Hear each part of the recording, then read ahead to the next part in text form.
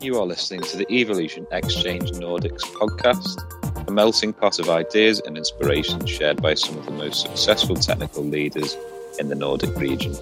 I'm Dan Mychek. I help companies connect with the best tech talent, and I'm your host. Welcome to another instalment of the Evolution Exchange podcast. Today, I'm joined by Andrea, Tobias, and Islahul to discuss leadership, micromanagement versus delegation. So before we delve deeper into the topic, let's work our way around the room with some introductions. Andrea, do you want to kick us off? Yes, thank you, Daniel. Thank you very much. I'm Andrea Bergamini. I'm Italian and in Sweden since 4 years and currently working in Electrolux in Stockholm. My background is in the white goods industry and the consumer electronics. So I've been graduating in economics and management, and now I've been working in several industries in the industry. I've been always covering positions between sales, marketing, and product management, and I'm currently responsible for the laundry category for the Nordic markets for Electrolux, for commercial implementation, profit and loss, pricing, and overall strategies and directions for that. So very happy to be here and to discuss the topic with you guys. Thanks for the opportunity. Fantastic. Cheers, Andrea. We'll move on to you, Tobias, next. Yes, thank you so much. So my name is Tobias. I now work for a startup called Josin. We're a digital career coach, and with the aim of helping people find career satisfaction in different ways. There I run the product, but as all early stage startups, you do a little bit of everything. So involved in marketing and in other stuff as well, of course. My background is I've been working for 12 years for Schibsted in various roles, partly launching Blocket sites around the world, 24 to be said. A product manager, and then leading the whole team, and then in various innovation roles there, both in media and marketplaces. So I usually work when there's little there and trying to build up in that in big scale. So that's my background. Fantastic. Cheers, Tobias. And then last but not least, we'll go to you, Islahul. Hi, everyone. Yeah, happy to be here. Thanks for having me on the podcast. I'm Islahul. I work at Mavinoid, which is a hardware support automation platform. I'm going to try to not put on my sales hat for the other two guys here, but let's say if your Electrolux washing machine breaks down and you need help, you go onto our website and on the Electrolux website, and our bot comes up, and then you would go through the self-service area and try to fix it yourself, and we would ask some smart questions and recommend some solutions for you. We don't do that for Electrolux yet, but that's kind of what we do. And I joined there as a second employee, really early stage, around almost 4 years ago now, and then now we are. I think it's like 80 people or something like that. And I'm a team lead of a team of a multifunctional team responsible for our end user experiences and life support agent experiences. Originally, I'm from India, coming from a really small town, so don't ask where exactly it is. And I'm really passionate about startups and tech in general. Fantastic. Cheers, guys. So now that we've established a bit of context about each of you, we'll move on to the topic and focus. So you all have a question or statement on leadership, micromanagement versus delegation. And as usual, I'll work around the room asking each of you to pose your question and the reasons behind it. So each of you will have the opportunity to give your take on the situation. But before we kick off, I'll open it up to the floor. Micromanagement versus delegation. What's everyone's opinions? Maybe I can start and see if we can kick it off. I think it's very actual as a topic. I mean, every one of us working in small or big or companies in general is facing the same challenges with our teams. And how do we make sure that we don't want to micromanage them too much, but still making sure we achieve our results and we empower our teams. So it's very interesting, very actual, and will be even more relevant probably for the years to come for the way that our work will be played out between office or remote working in the future. Yeah, I was also thinking of delegation versus micromanagement, whether it's two sides of a coin, or can you put them in two axes, and then you can walk across that access to have like both micromanagement and delegation at the same time. And I think that's actually the case. And it's to me, it's quite interesting to think about micromanagement in particular, to try to break that down, what that actually means, because obviously when you hear that word, you're like, oh no, I don't want this, and this sucks, like it's bad. But what does that actually mean? Like, is that somebody sitting behind you, tapping your shoulder every 5 seconds and asking what are you up to? Is it people who are defining the entire exact path that you need to take as a contributor? Do you have no agency over what you are going to do next? Or what are your what's the degree of freedom that you have as an employee in that company? What's the kind of influence that you have, and so on? So micromanagement kind of sounds really bad, but when you start breaking it down, it really it goes into many different places that are not actually related to the term in itself. And delegation, I think, is something. It's more of a practice. And it's a practice that is obviously hard, because it involves almost transferring responsibility to somebody else. And I think some of that decision making is quite interesting. So happy to go into details over the session. Yes, I think like with all leadership, it depends, and different tools can be used in different situations. But overall, a framework that I've been using and the teams I've been working with using is this.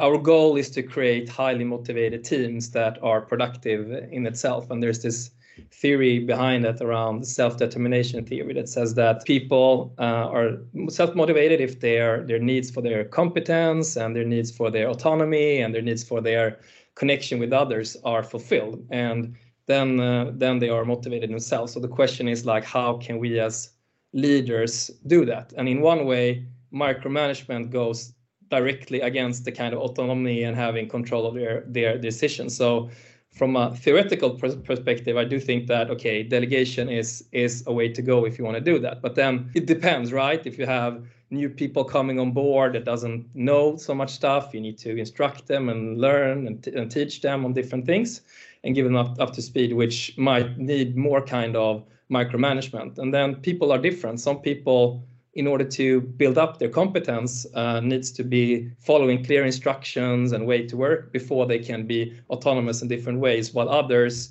just like, I want to figure out things on my own and be autonomous. So from a leader, I think it's important to understand it. But from my, I think the kind of default or long-term position needs to be delegation, because you want to create this kind of autonomous and empowered teams that are working on that. And another way if you are, the only way to scale as a leader is to be able to delegate and move towards that direction. Otherwise, you need to be on top of everything, and you need to be like the best of everything, because micromanagement in itself means a little bit on being in control of what others do, and then you need to have most of the answers.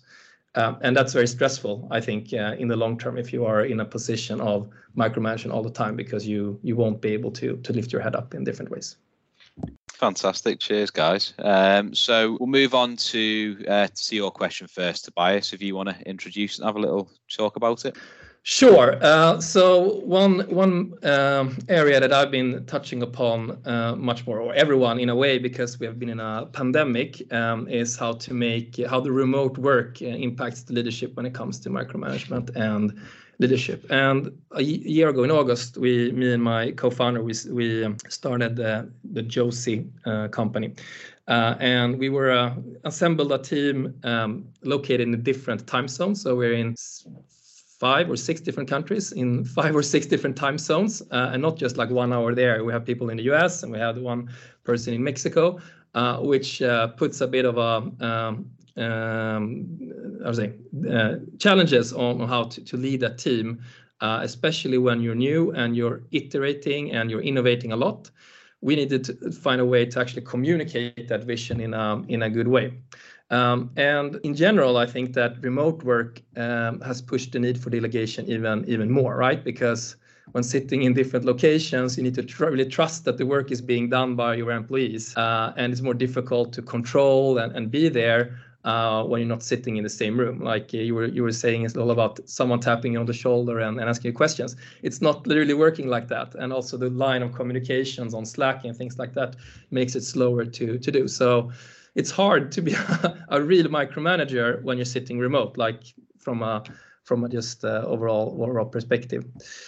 So it creates challenges for a manager to work on a remote. And I think if you need to delegate more, a key to successful delegation is to be really good at sharing the context on why the work is needed, and have clear goals whereby that person or the team can control how to solve it. So us who are being a lot in product, we are really good at saying the why and what the KPI we need to move work. So it's relatable to us. And then we have our friends in UX and tech who helps us to make the how, and then we work together on making it sure.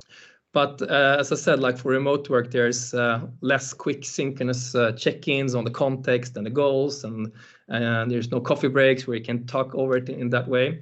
I think as a manager, one needs to do even more work on communicating and setting up the processes or the ways to be able for everyone to understand that context and understand why the goals are set in different ways. So for us then at Josie, when we're in this early stage, it has been a bit tricky, I must say, coming into it when there's a lot of insights like daily on how about the users, about how they use it, about the twists and turns that we do, because the speed of iteration is very, very, very fast. So we have, with trial and error, I think, built up a process that's better than it was initially. And early on, I was like the glue. So the tech people were sitting in here in Europe, and then we had UX UI in US and Mexico. And time zone wise, I think you need to find, it's difficult to find the slots to work together, because it's difficult to write things all the time and make it asynchronous when there's a lot of iterations, a lot of discussions doing it. So I became a bottleneck, right? So me talking to the UX UI, setting the direction for them, a bit micromanaging them on what need to be done, because I had the vision in my head where to go, and then translating it to the tech persons in another way. So it was not a good setup. So what we tried to do is manage to find slots almost every day. It doesn't need to be more than 15 minutes in order to make sure that we see each other and we can give feedback from the tech perspective, the UX perspective, and the product perspective synchronously with each other in order to work together and problem solve together, in order to make it quicker than when we're going to launch things into the product. So that's one thing that I think when it comes to the how to be. I was a bit of a micromanager then in the early stage, but instead of me being a micromanager, making sure that the team together solves the issues and give feedback on it, and then they don't become much better than if just I am the one giving the feedback, and then we problem solve together. And that kind of time to problem solve together has also helped us shape and align on the vision and what we're trying to solve in different ways. So it meant having a bit more meetings than we've had before, but it actually helped us be more aligned and go quicker in what we need to do. So you can say that I outsourced the micromanagement to the team on what needs to be done, and more setting the scene for innovating together, so to say.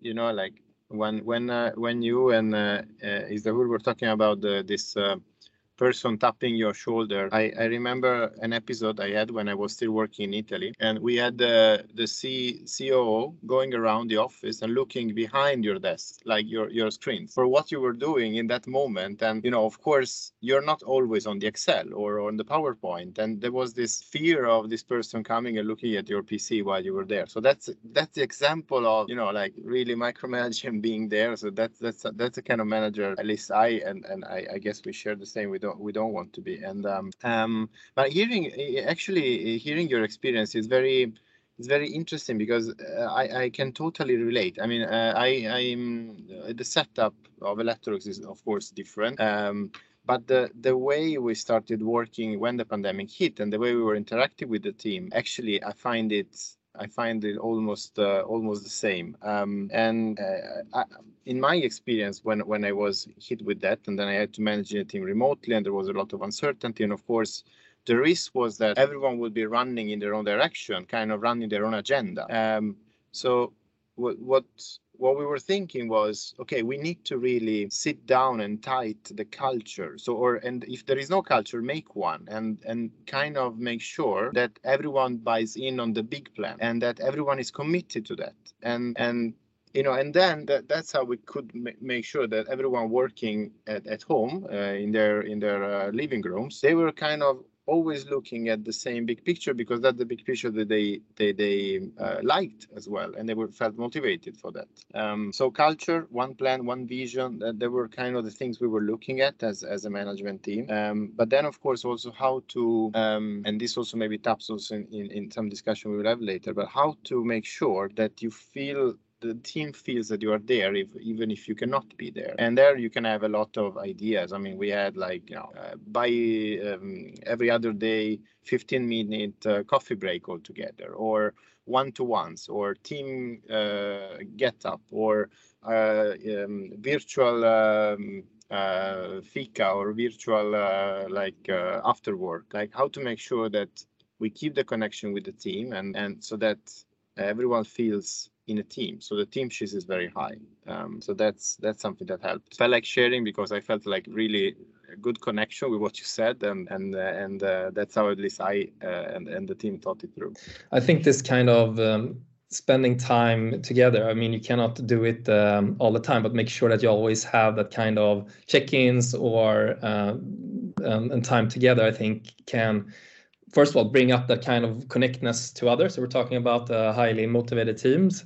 And the other one is to make sure that the communication lines are open for different ways and showcasing that. And I mean, stand-up and daily stand-ups is very common within tech. So that's something that works well. But sometimes you also need to make sure that you find the time to problem solve together around the thing. So like doing a 1-hour workshop around a subject. Okay, we have this problem in our platform. How do we solve it together? And you can do workshops in a good way online. I mean, you have Google Sheets and all that kind of stuff where you just do your own post-its and things like that. So it's easy to do it, but just that kind of way of having it once in a while to problem solve together, I think brings connectedness, but also this kind of alignment and that take time to spend together in different ways and not do everything in a written form, so to say.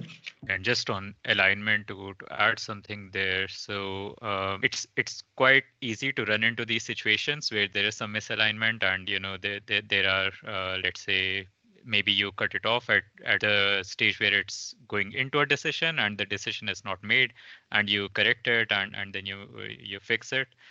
Or you make yourself as the decision filter, and all decisions go by you and so on.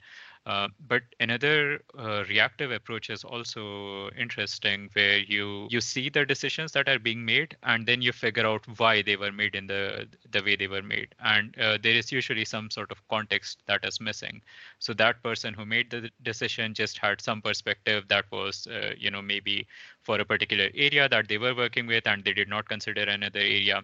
So then as a reaction to that, instead of, fixing the decision or, making something else happen, just take a step back and look at what was the missing context for that person, and then give that to them. And this also encourages more autonomy on their part, because if they make a mistake and then you come and correct them, they will look at you to avoid the next mistake. But instead, if you fix the context part and then let them correct their mistake, then the next time they will have even more autonomy, and then you will be able to delegate more things to that person.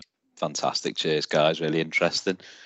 So we will come on to Islahul, your question next, if that's okay. All right. Yeah. So this is something that we have been going through at Mavinoid. We are scaling up from a small company to now a post-Series A startup, and we have quite a lot of people, as I mentioned already. So I just wanted to touch on the question that how do you think about delegation as you scale up? And when you scale up, you go from a small team with a lot of individual ownership, a lot of areas that a single person covers, to a much larger team where you get maybe more expertise in the team with more well-defined areas of responsibility. Like if everybody, just goes on and does their own thing, then it's not going to work towards a singular goalpost that you already talked about a bit before. How do you make that transition, and how do you make that while keeping people? And that's kind of an important thing, because the nature of the people that you get on early on when you are a really small team is a lot of almost like duct tape developers who are really good at making decisions on the fly. They are good at juggling multiple tasks at the same time. They don't get bothered as easily by interruptions. And how do you move on to have more different kinds of people over time? And we can talk about specific strategies there. One thing that I found quite unintuitive at first was that if you are an expert, you are actually in the best place to delegate that. So you should oftentimes, like when the team grows, it's quite likely that you get protective of your area, and then if somebody wants to take that and delegate that to a specific function, then you react negatively towards that. So in order to counter that, what you can do is go from a responsible, or if you wanted to talk about the RACI matrix, but go from a responsible and accountable person to somebody who is being consulted. So take that person, make them the primary point of contact to get help from the person who is getting delegated to. And that is how you ensure that they remain happy, their domain knowledge gets still remains useful while the delegation actually happens. And the second part to make sure is that you need to be absolutely clear when you delegate something. You cannot leave it open that, hey, you and this other person will work this out. You need to make it clear that person B, let's say, is the one that is responsible for this now, and you are the person who they will ask for help. And then you kind of should also attach hopefully some targets for the person B that the original person who had the ownership for has an understanding of. And hence what you would do is you would make the person who initially built that, or who was initially responsible for it, responsible for the success of the person that it's being delegated to. So then the situation is much more constructive. Hope there are more ideas on your side on this one. Yes, I mean, the idea of adding more people when you scale up is to first of all get deeper into that domain. I mean, I think the people that starts or beginning of a early stage startup is usually generalist persons who know a little about a lot. They can ask the two first questions and then not much more. So the reason of doing that is to add more people, to optimize the area, and also for the person then spending time on other things, hiring, or you save it in that way. So I guess the delegation from that point of view is again making sure that the onboarding is, you take time for the onboarding in a really good way, and making sure that the person that gets in gets the context and the goals in a clear way, and make sure that you spend time early on as a manager in things, and also for you as a manager to understand whether this is a person that would need some more hand-holding, or someone who wants to figure out things on its own. And in some jobs that I've started, I found this kind of what you should set goals for the first 30 days, or set goals for the first 60 days, and these things, and align that with your manager is a good way of setting the right targets for how you get into the role, but also good targets on what to deliver in the short term, because it will take time also to get people up to speed in the new role. So setting the right expectations, both on what's expected in different times, but also what's expected in when you should be self-going, so to say. Yeah, and it all comes down at the end to I was thinking while you were discussing. It all comes down to the people that we bring in our teams and how we treat our workers and the people that are working with us, and how the team interacts. So in a way, scaling up is maybe also a team, not necessarily being a company. As sometimes also, we in Lecturus we try to innovate many times, and we try to create sub teams or working groups or new processes that were not existing before. And we sometimes we get from the external, but many times we look internally. So we use the people that we already have. So it's also in that sense we try to try small and then scale up quite fast. So this topic is very relevant, and the way, let's say, the way we recruit the people, the way we talk to the people that are part of this team should be in a kind of empowerment way. So like they're responsible for their areas and they manage other teams and other people. So they have to make sure that it's not about managing the details, but kind of working into the bigger picture of why we're working on that new process or the new product line. I was thinking about the purpose again. I mean, how to make sure that the more the team goes bigger, the more, let's say, the delegation is there, and they will make sure that we don't lose it across the line. And to me, it comes down again to really the purpose. So why we hire the people who work with us, what is their role in our teams, and how we make them grow as leaders as well, but not only as part of the team. And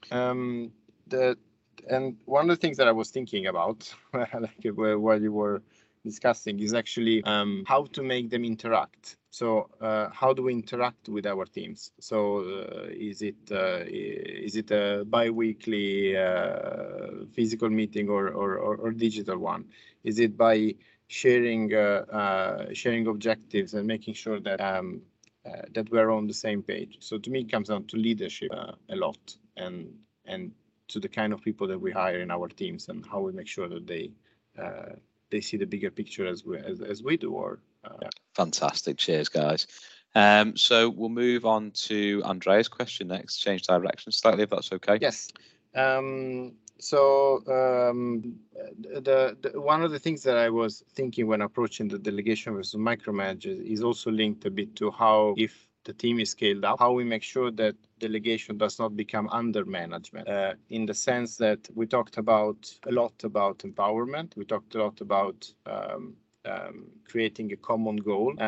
But also there is a fine line between not willing to interact with our team members because we don't want to micromanage, but also on the other hand, making sure that we're going in the direction that we as a team leader or head of a function of organization, we want the result to go. So there is a fine line there, and the two aspects of it is: are we creating completely independent leaders?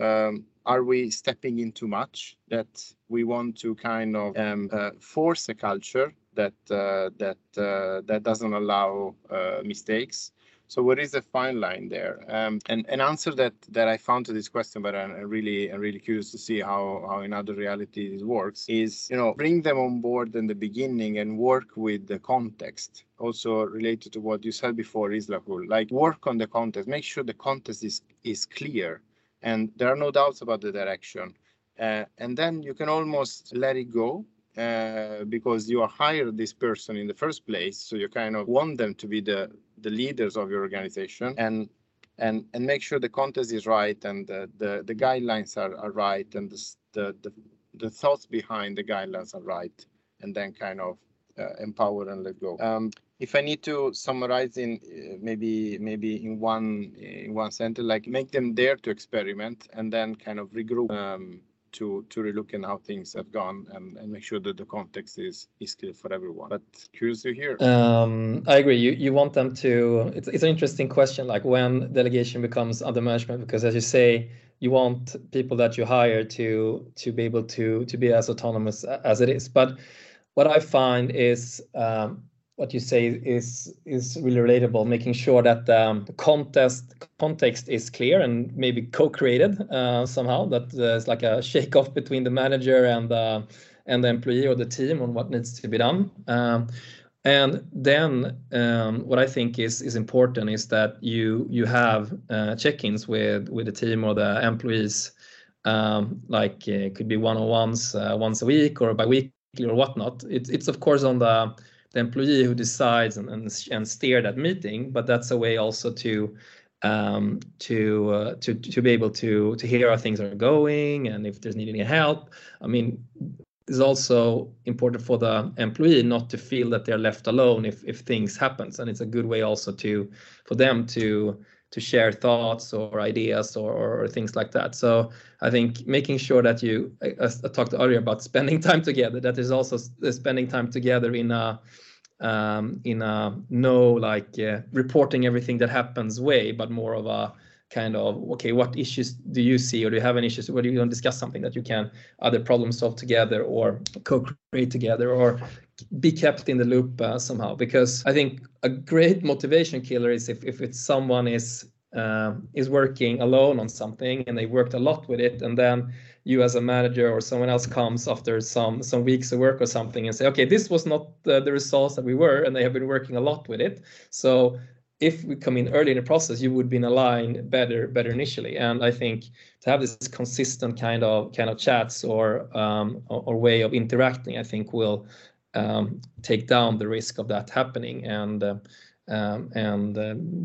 making sure that there's a room for getting feedback if the employee wants it, but also there's this room of being able to sync or align with what goes on. Because you also in bigger organizations or also in smaller, you have another view, or you might get information that the employee doesn't have or the team doesn't have. That might be important as well, because things go on in bigger companies and things like that you should get information around as well. I really just jumping in here, I really loved this question as soon as I read it, and it's something that you constantly juggle with in your time as a manager. And I could come up with like 3 main things that might be helpful here. So the first part is like under management, if it comes from, let's say, an area where you stop being helpful but just be a coach, and it's easy to go in that direction because coaching is easy. It's mostly talk, and it's you kind of say some obvious things, and you point them and you nudge them in the right direction, but they don't necessarily act on it immediately, and it all makes sense. Everybody walks away from that kind of a coaching session happy, but then the direction doesn't actually change. But one way of delegating without under management would be to actually be useful to the person you are delegating it to. So for example, when you have a tactical project, like let's say we have a POC coming up that we need to evaluate, how can you be useful to the person who is building that POC? So you could go out, you could test that thing for them. You could early on try to map out a project path and help them fill the gaps and try to create structures for them. That might be helpful. If they are stuck with something, actually instead of telling them how to get unstuck, you can actually, go in there. If you are in development, you can actually write the code, or if you are in design, you can build some prototypes and so on, to actually go out of your way to be useful rather than just be there for them. And then the second one I could think of was to, when you delegate, oftentimes you get into this mode of not caring about details because you think that the other person knows best and they will take the best decisions and so on, and then you will evaluate it later. But another way, as you mentioned, you have these one-on-ones, you have these regular check-ins and so on, and to be a bit more detail oriented in those check-ins. So don't be afraid to just ask status and then go in really deep into the details and ask lots of questions.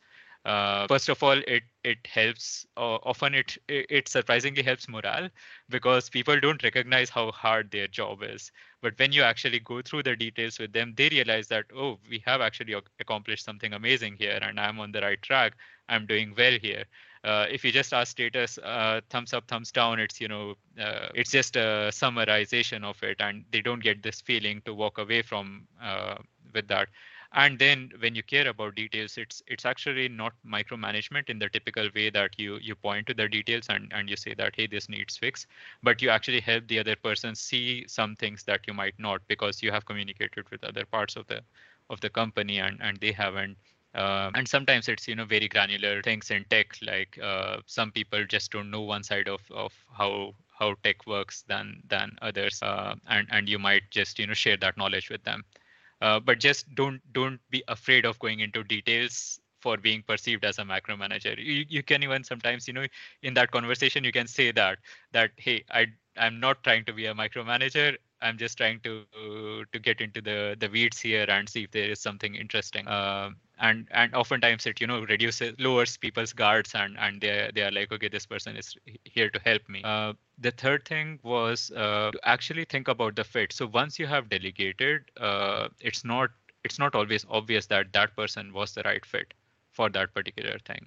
It's possible that there was some sort of a mistake made there, or maybe you thought somebody else was a better fit and they were not available, and then you decided to delegate to a person who might not be the best fit, and then go over it with them. Try to find areas where there are gaps and evaluate that fit over time. And one way to do that is also to document. So when you have these things, just try to note down what are the gaps and what are the things that we are missing, and what the next time you have a sync, go over those notes and see what we can do better. And then it's okay to then make a decision about the fit and delegate it somewhere else if needed, or if you want to add more resources, that is a place that you can start to work from, rather than things coming at a surprise to people, where you make decisions and then they are usually unhappy about it because they didn't actually participate in that. Good comments. I have one thing. The first one, in getting in and helping, I think that's really good also in terms of showing that you're there to help them. But when you do that, I think it's important that you ask the person before you start getting into that, and make sure that they are aware of you doing. Otherwise, I think that can be really much perceived of, I'm just doing this and that for. So it's synced beforehand, because otherwise it can backfire. It can feel that you are being controlled or patted on the head in different ways.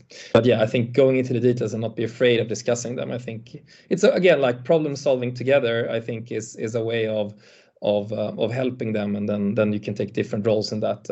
I think helps a lot. And on building on that, one of the things that I tried that I liked is in the area of empowerment. So when delegating, you actually give the full accountability of that specific work to the person you've been delegating to. For example, let's say we have a big presentation, and one of the area of the presentation is actually taking care of my team members. Of course, they should be the one presenting it. Like, they should be the one taking the ownership of, and we build the discussion together, and we build it together, so that on one end you enter in the details, but also they feel empowered and they feel the recognition of their work, because that's at the end the idea. If you don't care, you pass the message that the work is not important, while in reality it is very important, and it's very nice also to get the recognition of that.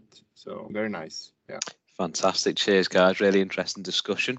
So we'll leave it there today. This has been the Evolution Exchange podcast. I want to take this opportunity to thank Andrea, Tobias and Islil for providing their insights into the topic. And thanks to everyone for listening. If you want to get involved in one of our upcoming podcasts, either reach out to me on LinkedIn or by email at daniel.mycheck@evolution.nordics.com.